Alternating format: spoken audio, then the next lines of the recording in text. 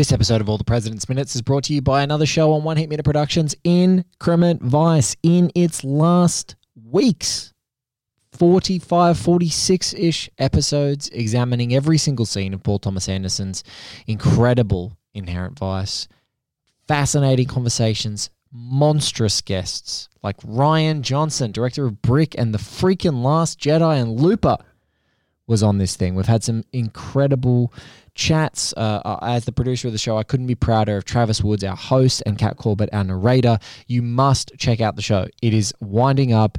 And truly, if you're even a tangential Paul Thomas Anderson fan, this film is just a wonderful skeleton key to unlocking a lot of his sort of thematic preoccupations, his evolution as a filmmaker, and the dialogue has just been absolutely phenomenal. So you must listen to it. But now, another one of the One Hit Minute production shows, All the President's Minutes.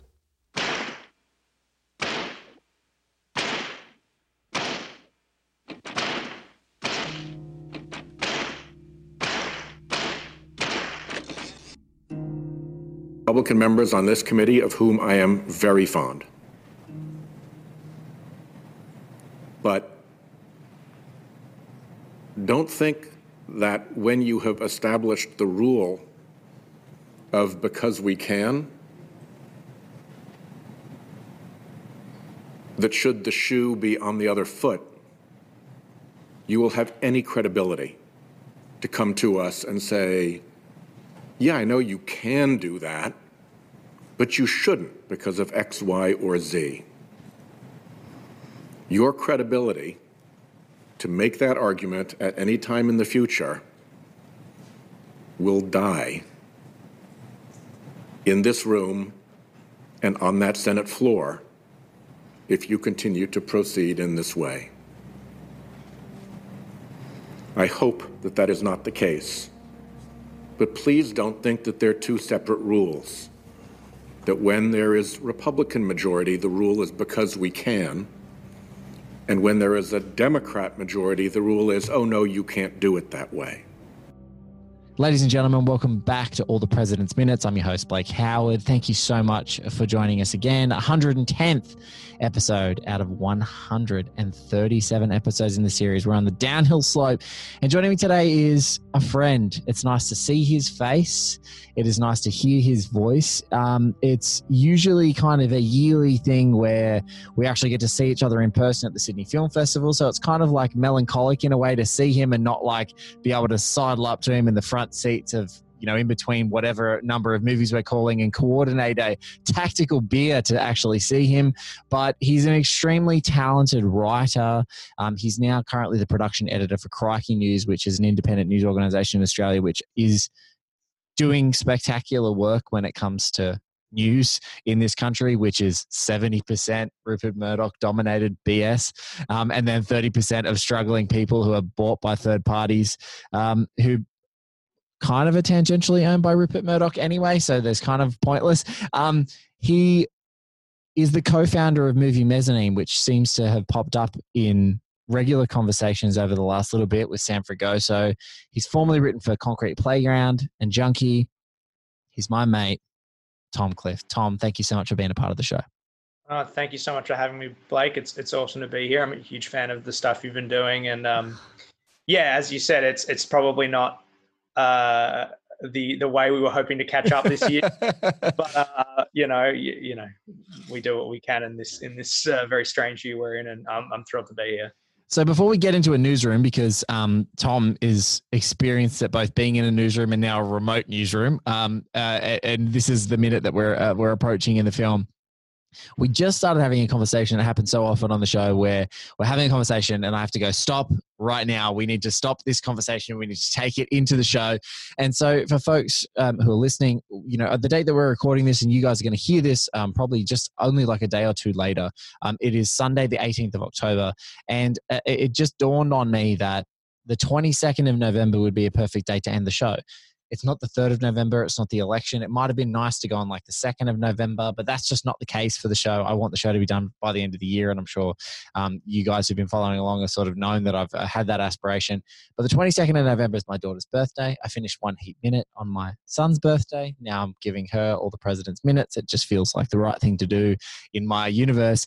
And as I told Tom, that he brought up the most amazing point, which is that the episodes that you're going to hear between the 3rd of November and the 22nd of November have two extremely divergent tones coming at you. One of them is a tone where Woodward and Bernstein get thrown off the story and nothing happens.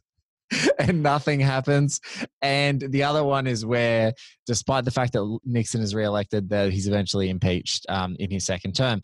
But what I mean to say by that is that the Biden election being elected in the States, or Trump being reelected, probably, especially with international, not only listeners, but also participants of the show, might cause a strange tone to happen. And I Tom sort of brought out the point, and I said, I literally don't know what that could be. I don't really want the fan fiction of not knowing and having to record two separate episodes where I tell the guests, please pretend that Biden won and we'll do that one. And then now please pretend that Trump won and we'll just see where this goes.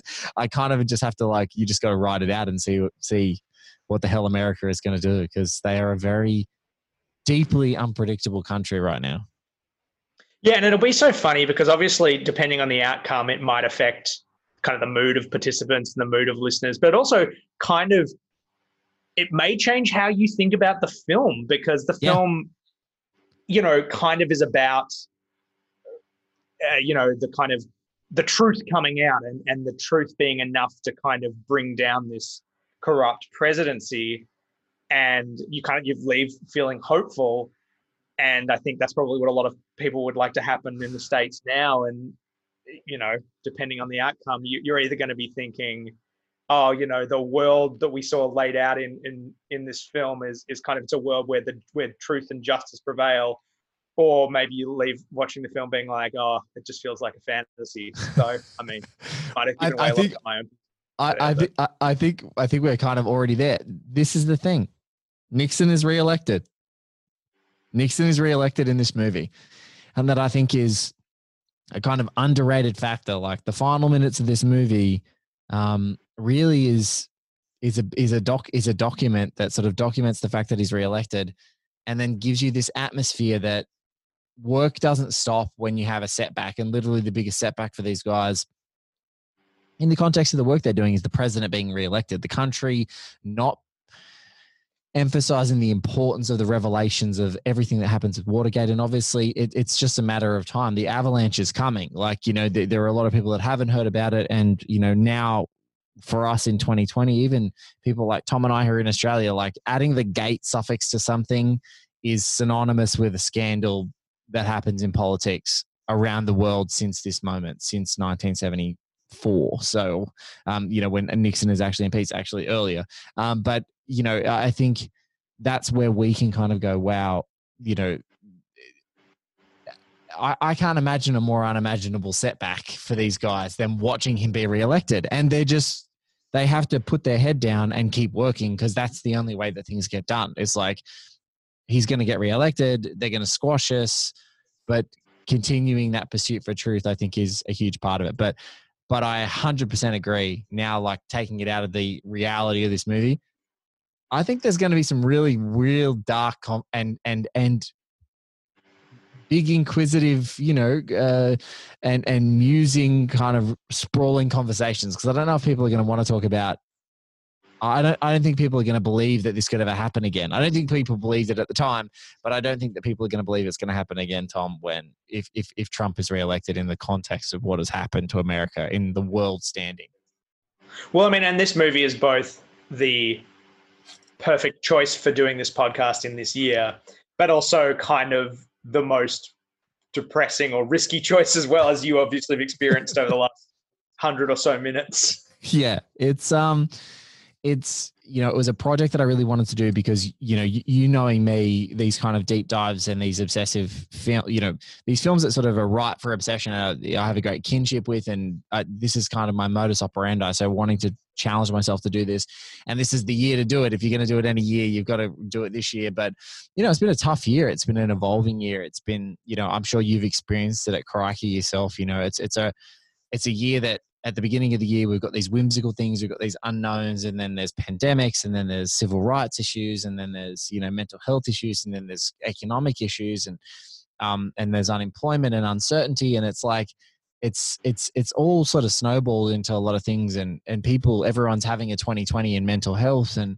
there's some great Twitter, there's some great tweets about it. There's a few fun memes, but the reality of the situation is that it's not completely fun for everyone involved.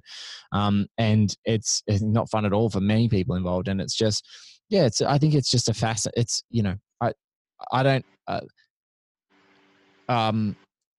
know if you call it like, I'm not ashamed of my work in a way that like I couldn't go back and listen. This show, I would be fascinated to re-listen to parts of it in like 10 years. Like with One Heat Minute, folks who know me and I love Heat, I can go back and listen to even a minute, like talking to you about how when we talked in Heat, and I don't remember the exact minute off the top of my head right now, but I remember that Tom talked about the boxes in a drive-through looking like gravestones in a Western. So you'll kind of know the area that we're operating in around that time. It was around sort of around the 70s. But, I can go back and think about a moment from Heat and go, oh, I want to go listen to that conversation because that was a blast. So I can hear you saying that memorable thing in my head. But in 5 years' time, I want to go back and listen to this to hear what they're like, what the world's like. It's like, man, if you want to flash back to how you were feeling in the middle of the pandemic, just go back and listen to yourself talking this podcast, because everyone has been riding this whole wave with us this whole time. It's a great deal of fun. All kind of media from this year is going to be a fascinating kind of piece of history. Yeah, it's our time capsule year, mate. Tell me, look, I know you're a movie fan. I know some of your taste, but for listeners, is this, you're a guy who functions now in newsrooms and in news. Is this a movie that was seminal to you before pursuing what you're pursuing? Because I remember you being like such a passionate cinephile, but I don't remember us talking particularly New Hollywood or this movie in any of our many interactions that we've had. Yeah, I love this film. I remember when I came on Heat, I was kind of the person who was kind of a little bit. I'm not going to be playing the contrarian this time out. Look, I do love this film. I don't know that it was a seminal film in terms of my wanting to pursue, say, journalism. I started out in film criticism and then kind of fell sideways into kind of more newsroom stuff. When I think of kind of movies about the news media from this era, to me, one of my favorite films of all time is Network. Yes. And this to me is like, I don't know, maybe it says something about me that I'm almost more attracted to that kind of dark, grim, satirical take rather than this, more earnest film, I suppose you would say in some ways. Network and Presidents made in the same year. And yeah. And what's crazy is, and I know you love Network, I love Network too. I've always thought that they were so far apart, like a distant relative.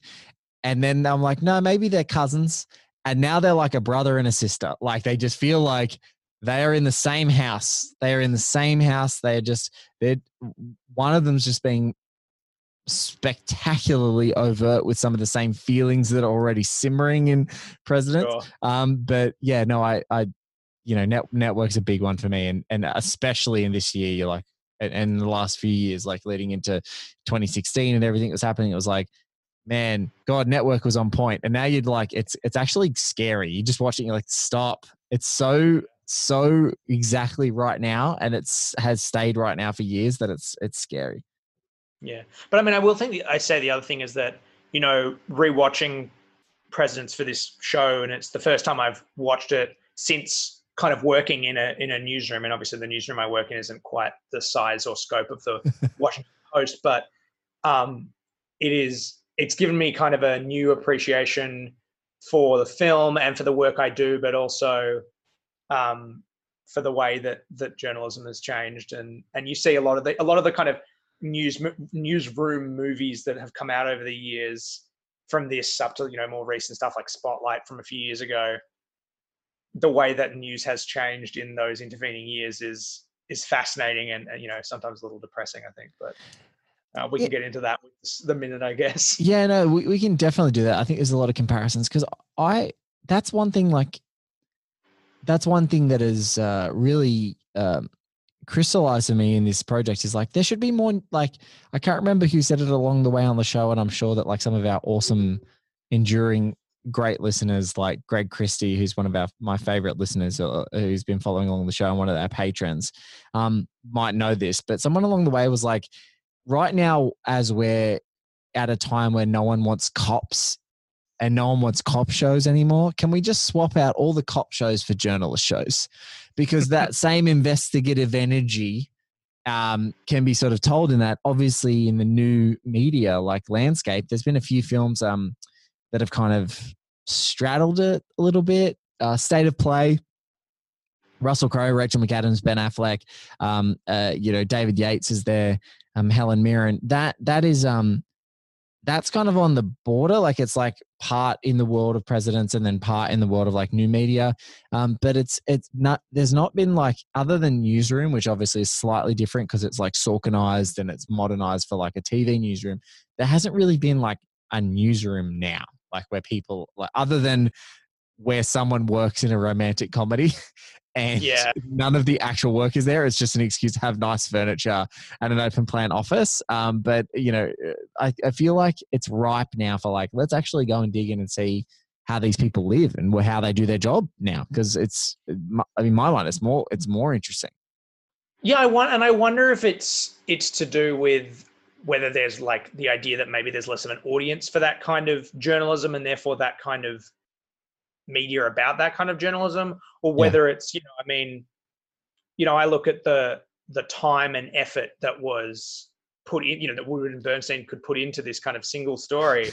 And it's just like, what a dream. And look, there are investigative reporters out there, obviously there's still great investigative reporting being done, but it does in some ways feel like a film of a different time. A film of like a great deal of time. I think maybe that's part of the kinship that I have with doing these long form projects. I'm like, you want me to write a 500-word review that needs to be filed by tomorrow? How about instead I give you a 137-hour podcast that takes me a year to produce?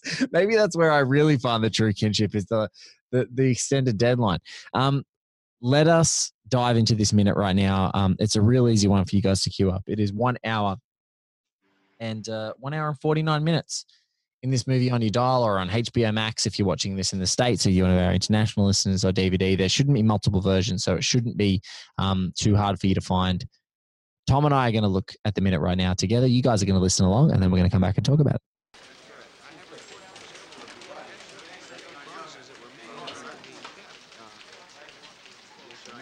On the Food and Drug Report in Asbury.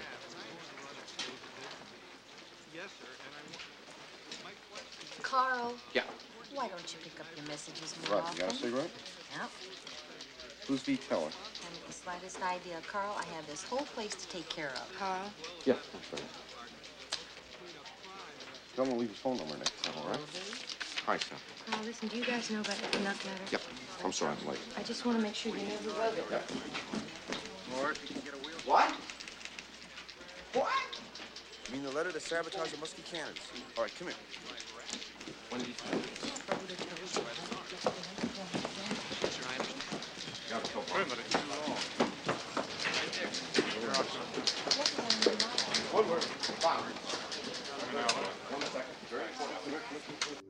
There it is. What a ripper. What a ripper of a minute. And I just want to say, I know that it's like the parlance of our time to talk about flexes, but if you talk about production design flex and showing just how good the production design of your movie is, and particularly this movie in this newsroom, it is to lay this beautiful sort of slow, graceful tracking shot and then without a single edit, race back through the newsroom and watch someone pick up pace and everything looks sublime. It's just it's a really spectacular, real cinematography flex and everything about it. I just love it to pieces, Tom. It's so great. Yeah, it's a really, I think it's a great minute. And I mean, it's so funny, and I'm sure you encounter this all the time, where you invited me on and I was like, oh, I'm really excited, love the film, love the project. Sit down this morning to rewatch it, get up to my minute. And my first instinct is like, oh, that's kind of a bit of a nothing minute. There's nothing really happens. It's just walking across the room and then walking back. But you watch it a couple of times, and of course that's not the case. I mean, start with the cinematography. It's and this, as you say, obviously they've reconstructed the Washington Post newsroom to the best that they can, right down to getting the same desks they had at the Post and all this. Like, they've gone into this minutia, and now they're like, we want to show it off. We want to give you this. We're gonna go left to right one way, and then we're gonna go right to left the other way. And so it does give you this added appreciation for this incredible set that obviously is where 50% of the film takes place, if not more. And so you do get, again, just one of the things that the film does so well is immerse you in that environment. Yes. The fluorescent lighting, the kind of hideous primary colored desks, paper everywhere. And this film is kind of the gold standard for, journalism movies and the depiction of the minutiae of journalism, the environment of a newsroom. And this is just one of the moments in the film. And there are many others that really put you in that, give you that feeling. There's no dialogue, or there's some dialogue, but there's not really much consequential dialogue in this minute. In fact, the most consequential moment of dialogue is you can't hear it. Yeah, it's inaudible. It's a brilliant. It's a brilliant decision. It's like, the McCluskey letter, and then the dialogue goes down, and you only get the reaction. And it's true to it's like the camera is in a fixed position, and therefore, they make the microphone choice that the microphone and him being able to hear it is in a fixed position. It's really special. And you were just talking about your experience of newsrooms. And I was like, as I started watching it in the context of your newsrooms, I was like, there's not many guys in Tom's newsroom at Crikey. Maybe some crazy hipster, if there is one, who's smoking a pipe in the newsroom. Like, there is no guy smoking a pipe in the Crikey newsroom that I know of. Not quite. Not quite. I think if you were doing a tracking shot of the Crikey newsroom, it only lasts for about 5 seconds. It's a much smaller office.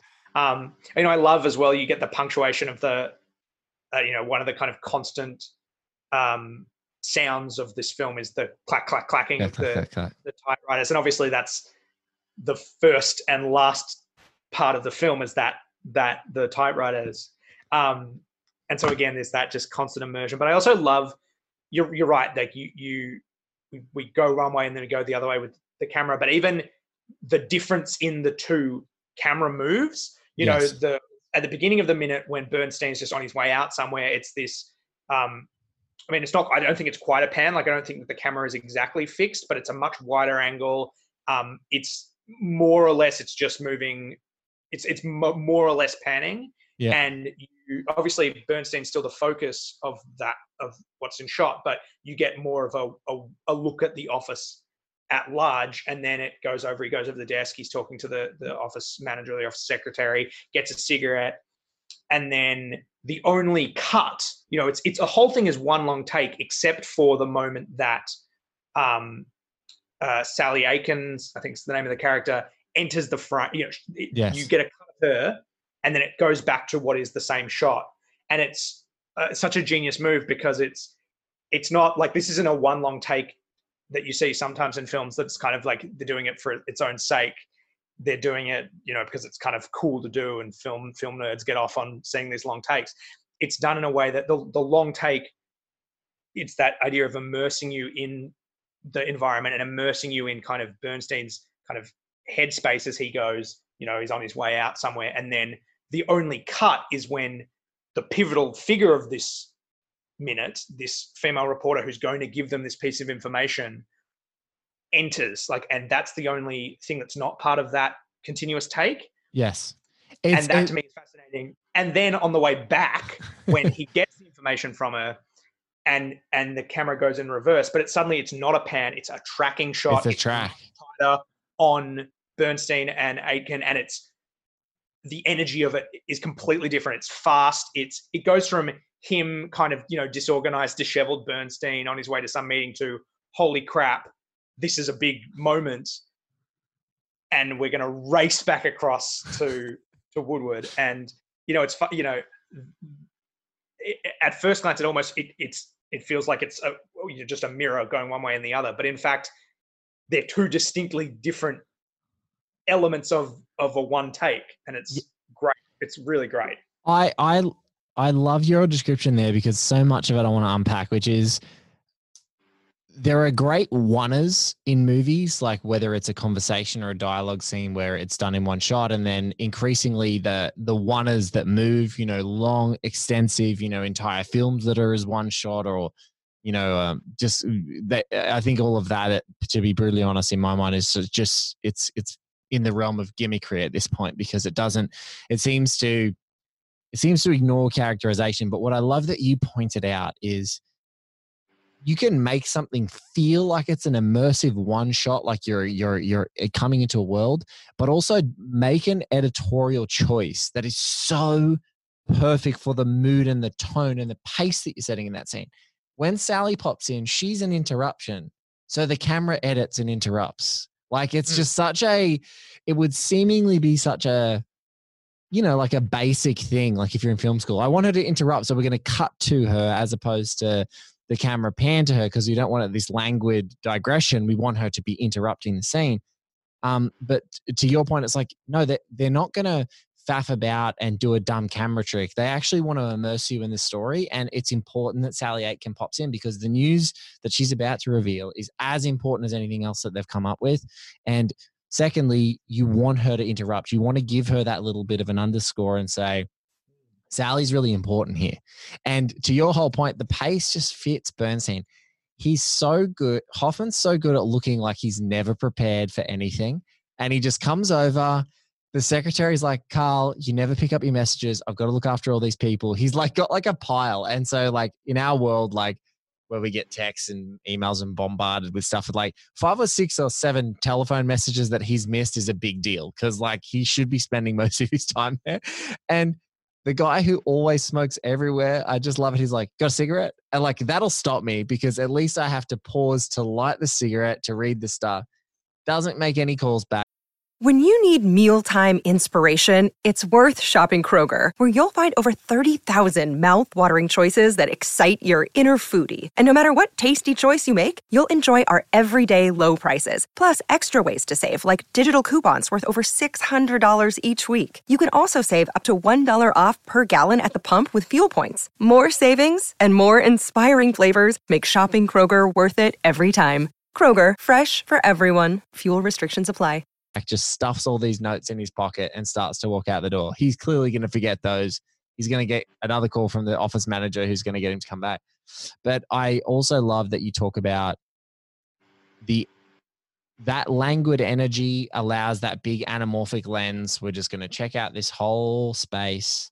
And then when it is so important, we're going to squeeze in, and it's going to be like, I don't know, like you see these kind of running shots, not even Marathon Man, like which he's in around the same time. It's more like I don't know, it's like a Chariots of Fire. Like it literally comes in like people are running this like Olympic race, and things are streaming past them, and they're running through this office, and yeah, it's just electric. And yeah, the whole sequence, I just love all the tones and the moods, and just knowing how to really pace this. It's just such a phenomenal beginning of what is ultimately an epic and awesome scene. And I mean, I also think what's I find kind of fascinating about this minute is where it falls in the film, and particularly the minute that it comes immediately after, because we've just had this incredible sequence, that Deep Throat sequence, the second, I think it's the second meeting with Deep Throat, and it's the moment where maybe for the first time that it really dawns on Woodward. Yeah. Like the scope of the story that they are working on. And then you get that, it's that, the scene where Woodward's worried he's being followed, and it's for, the film. For folks who are listening, minute 109, the incredible former editor of Time Out New York, friend of the show, Josh Rothkopf, and I just talk about it. But it's the realization that, this kind of waspy guy who feels like all these institutions are playing by the rules. It dawns on him that his life is in danger, basically, and it's revelatory. That whole minute, particularly. I think we referenced Suspiria, Argento, Giallo. It's at such a heightened scene, and the whole world changes from that moment, and we're now at this new phase of this movie. Yeah, but I love that. And I haven't heard that episode yet, but I love that you say that, because to me, it's a great sequence. And part of what makes it great is that this film largely it's about minutia. It's about the work of journalism. And it's quite amazing that the film isn't boring when you consider that so much of it is just like asking, going to meet people and hanging out at courtrooms and sitting at your desk. So the film does an incredible job of doing that. And that car part, the stuff with Deep Throat is the film at its most, there's the most intrigue. That's the film when it's the closest to a thriller, I guess. Yes. So where it's the most suspenseful. And, it's particularly with Woodward, there's this real fear. It's the first time that this is really scary. And it's such an effective sequence because of everything that came before it. Because it is that sort of pivot, that oh shit moment. But then I love that this comes straight afterwards, because the film doesn't totally become a different movie at that point. There's versions of a movie where after that scene with Deep Throat, it's just like this paranoid thriller. But instead we reset, and obviously the stakes are now higher, but it's just about they get back to work. We go from that scene of Woodward freaked out, and we don't even see him and Bernstein talk about that. It's not entirely clear how much time has passed between these. It's a really weird sort of coda to that scene, which is like that quick rack focus. Like Woodward feels like someone's creeping up behind him. He stares into the distance, into the abyss. And then he walks through this the fog is lifting. He walks through this big, open sort of, kind of like public mall kind of. Yeah, it's like a public mall, or you just see like a big open area surrounded by buildings. Very Washington looking. It is as Washington as it gets, because it's all these buildings that have been shrouded in fog, and now the fog is lifting, and in his mind, the fog is lifting in his mind as he's going through that scene, and then it's daytime. So in my head, I know that time, cinematic temporality is a fun thing. Like you have no idea how much time is actually passing. But in my mind, it's like he's been so paranoid by that moment meeting at 3 a.m. and he's just walked from one random part of the city all the way back into town, that in my mind, it almost feels like that could be the same morning. Like he's just walked back into the office, he's telling Carl something, and then bang, the next revelation happens. And or it could be days later, it could be weeks. But I don't know. Yeah, it's not really clear. In so many other movies, and I suppose that's what's coming up later. We're going to get a similar moment, but you would totally get a debrief between the two lead characters of holy shit, Deep Throat said X, he disappeared, paranoia. But now he just rolls into this scene and you're just in. Yeah, and that's also one of the great things about this film is that it doesn't feel the need to recap for you. There's so little for a film that is in some ways all exposition, because it's all about just getting information. There is very little hand-holding for the audience. Yeah. And that's exactly what I appreciate about it so much. But yeah, I think, I don't know if this is something you've spoken about, but when I think about the similarities between this and Heat, one thing that I thought about is that these are both movies about people who are so committed to their work, who are such consummate professionals. And when I think about what we spoke about in Heat was how ruthless these robbers are and how good they are at their work. This to me feels the same. It's about, they're just back at it. And even though Bernstein in particular is a bit of a mess, it seems, they're so kind of, the fact that Woodward's is back at work and they keep digging, they keep, they get this new piece of information. I don't know. I think that just having this scene straight after the scene that comes before it is kind of like a perfect summation of the philosophy of the film and the way that these characters work. Yeah, I couldn't agree more. And especially because we're talking about such like a formal divide, like a formal storytelling divide, but we're also talking and the you know, I think great directors have really broad toolkits and they kind of ask themselves how to problem solve a question of like what the movie needs in those moments. And like you said, so much of this movie, before we get back to the professional, so much of this movie has been about how are we, stuck in this actual physical space that's trying to be authentic. And then when you get out of it, how do we bring in that intrigue and the fear without, it's so hard to do under like halogen lighting. It feels like of this room. But I think that's my comfort, Tom. I think, folks who've been listening to these shows for this long, it's like, it's Heat, it's All the President's Minutes, and our next project we're doing is Zodiac Chronicle, which is coming a little bit later in the year about David Fincher's Zodiac. It's not quite the minute by minute, but it will be a very extensive project. And James Vanderbilt, who is actually the writer of Zodiac, talks about when he was writing Zodiac, he had the comfort of, I've got to write exposition. People are going to be talking, and I can't afford to slow down because this is already a big sprawling multi-decade, a decade and a bit epic of a movie that the Zodiac sprawls through. And he goes, but that sort of guiding light of All the President's Minutes, All the President's Men, he said he had in his mind was experts doing stuff and them knowing what's going on, even if you don't quite know what's going on as the audience, is really comforting. It's like, I don't quite know exactly what's happening. I'm sure that like over the next few conversations, it's going to clarify for me what I need to know. But there's this great kind of like comfort of like, I don't need to know every name in this movie the first time I watch it. I don't need to know every bit. I just need that comfort of like the experts are on it and they're going to work their ass off. And that's all that matters. I've got a lot of comfort going in both. And in Heat, it's like, I've got a lot of comfort that these crooks are good. And I've got a lot of comfort that these cops are good. And let's hope that, that the great tension of that movie is that whenever your favorite character in the cops or crooks are on screen, you're rooting for them. So you kind of, you want De Niro to win, you want Pacino to win, you want Kilmer to win, and it makes for such a splendid viewing because you're just like, God damn it, I want everyone who's on screen to win right now. Yeah, and I mean, and again, I think with this minute in All the President's Men, like exactly what we were talking about with like that lack of exposition and that kind of the audience, because the film, like the film doesn't hold your hand.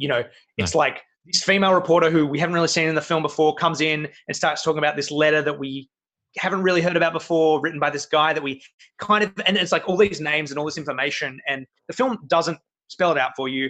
No. It doesn't need to, because even if you don't know what the Canuck letter is and you don't quite know who the person is, you trust that the film will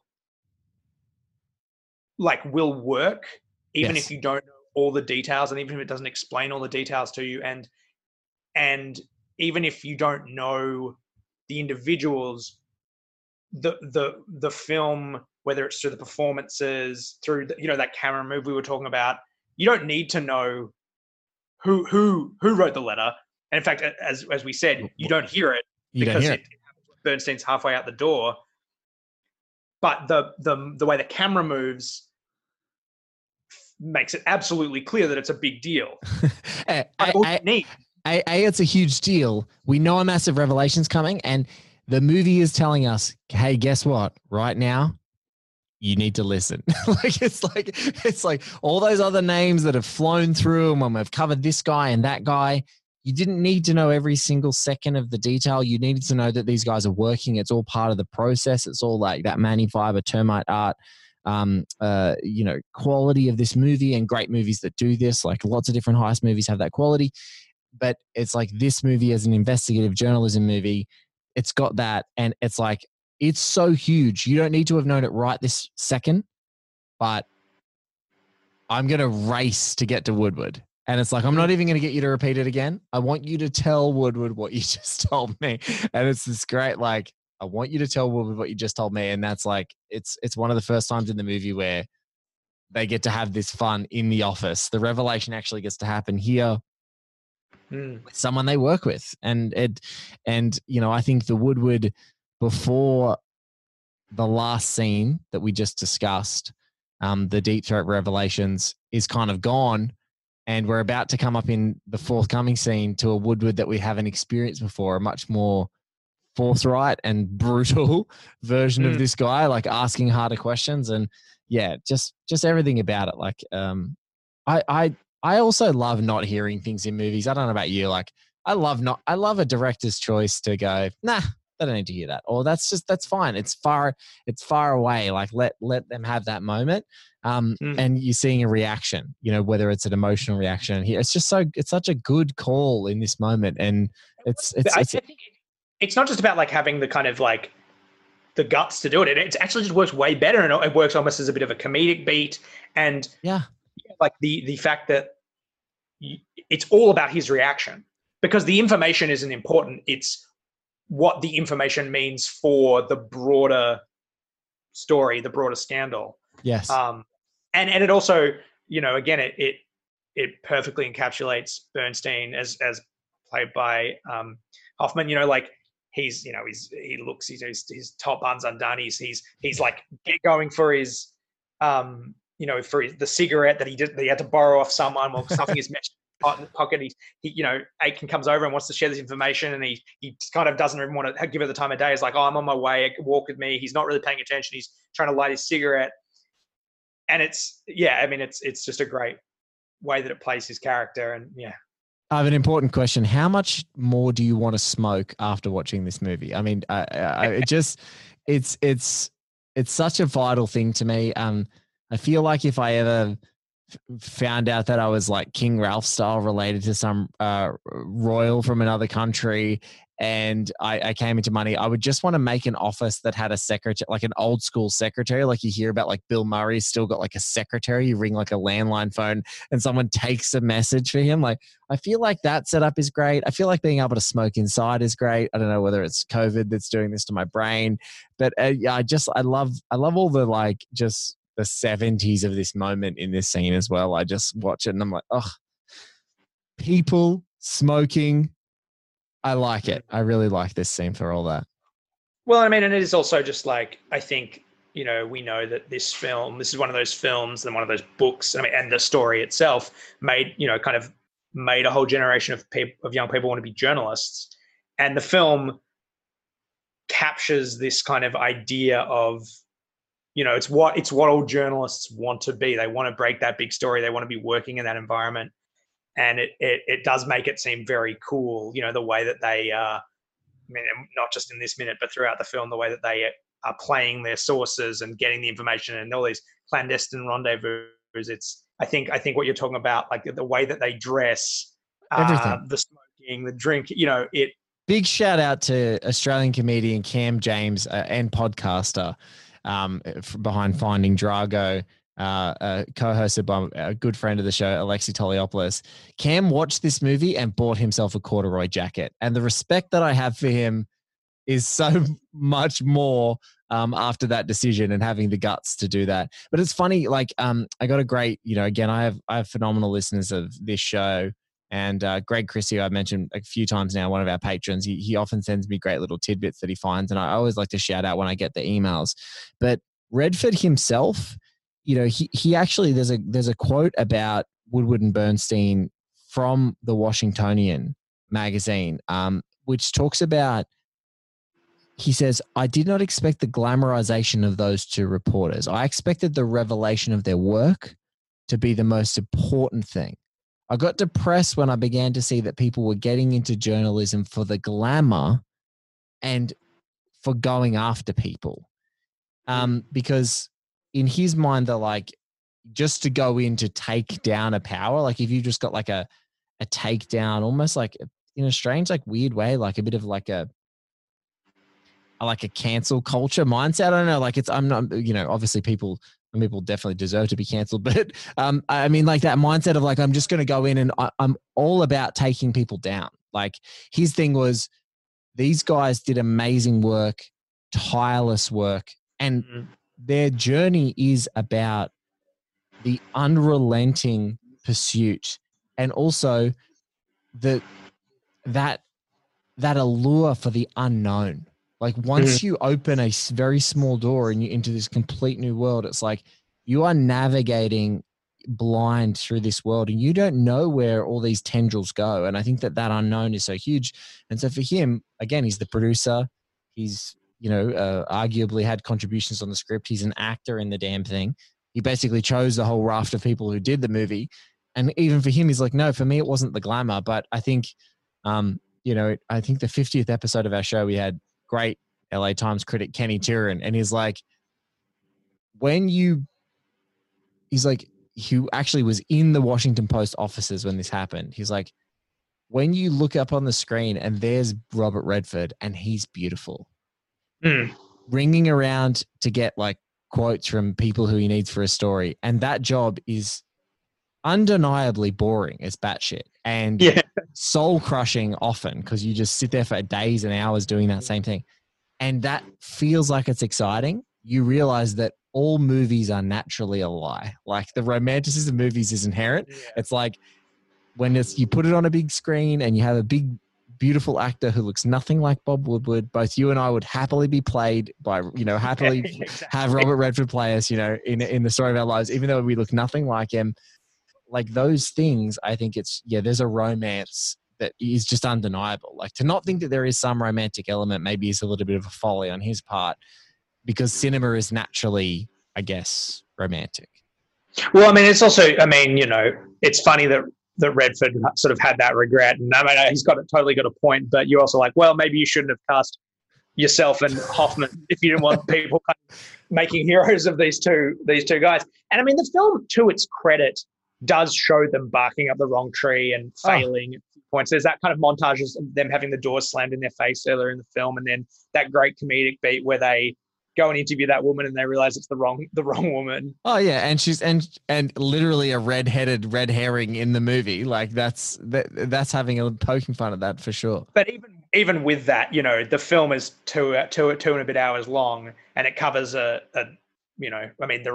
whole reporting took them years, and you get to see a few failures and then all their successes. You don't get to see the boring grinding going through records. I mean, and they, there's that great where they're going through all the files and the library and that great bird's eye view shot and everything. And, that makes going through records at City Hall look interesting, which it certainly ain't. So. No, but it's, it's that whole thing. Like this movie is setback after setback, but it's so, history bookends this movie.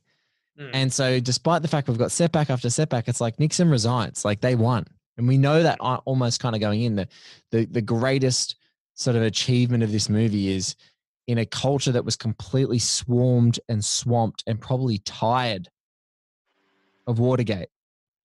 It manages to be like really, really dramatic, really engaging, continuously engaging, and so effective in its storytelling, like even now in 2020, the way that the whole thing is constructed. But yeah, there's a whole, you've got the two of Hollywood's hottest actors at the time and maybe ever as the lead characters.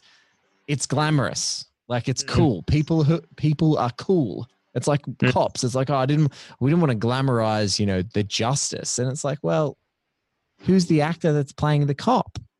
They might be, it starts to be on those blurred lines in 2020 of what's propaganda, what's not, all those things. It's one of those interesting quandaries that you have. But yeah, I hear his regret, but I'm just like, man, it's a byproduct of making a movie about it. Things get more. And you want to get a movie funded, you cast a couple of stars in it, and it's the way it works, I guess. It's the way it works still. It's the way it continues to work. But I will say as well, I think that the film, and this sounds a bit kind of, idealistic or whatever, but the film doesn't, to me, feel like it's about taking someone down. No. Like, to me, it's about the truth. It's about the hunt for the truth, and that's a very kind of idealized version of what journalism should be. And obviously, because I think as well, because watching the film, even when it came out, we already knew the villain. It was all about them finding the villain. We're kind of wanting them to nail the villain. We're wanting them to nail Nixon. But for them, it's not about, I mean, you know, Nixon's involvement is not even something that they're thinking about for a long time. It's knowing there's only 27 more minutes of this movie to go in episode form. We've still got 24 minutes where they don't even know it's Nixon. To be really brutally honest with everyone, it's like, it's not even, it's the thought that it goes all the way to the top. And I think that that's what's great. Like you said, we've got the comfort that he does nail Nixon, but there's that great thing of they have no clue how high it goes right until the death of the movie. And when they realize it, it's like, there's still a shitload of work to do because they need to first indict or get investigated all these people who are under him, and then hope that when they get in front of a grand jury or, you know, a senatorial committee that they're going to do it. And even there are people, you know, there's a great podcast called Slow Burn that I'll just shout out to anyone who hasn't listened to it, by one of the guests on this show, Leon Neyfakh. And it's about Watergate, and just that, you know, there was a couple of people who flipped on Nixon in the middle of these Senate hearings and just confessed, yes, we spoke about this. Yes, Nixon said this. Yes, it happened. And then eventually, you know, things were winding up that he was going to be dragged into these hearings, and the Republicans and Nixon at the same time kind of made that call. But it's just one of those really interesting things that, like, you know, tapes and having the tapes and not destroying the tapes and just like transcribing the tapes and all those weird things that happen that we later find out, but they don't form any part of this movie. It's all just in the history. The history books are our sequels. Yeah, it's interesting, and it'll be an interesting conversation for whoever you have on for the last couple of minutes, I guess, because it's obviously a very conscious choice to end the film where it does, and it kind of brings it back to what we were talking about at the very beginning with, you know, he gets reelected. The film doesn't end with, you know, there's a version of this film, and I think it's what happens, you know, that the book goes further. There's a version of the film that ends with the publication of the story, him being impeached, him resigning, and obviously we get it kind of in the kind of the very clever way that the film does its title cards at the end.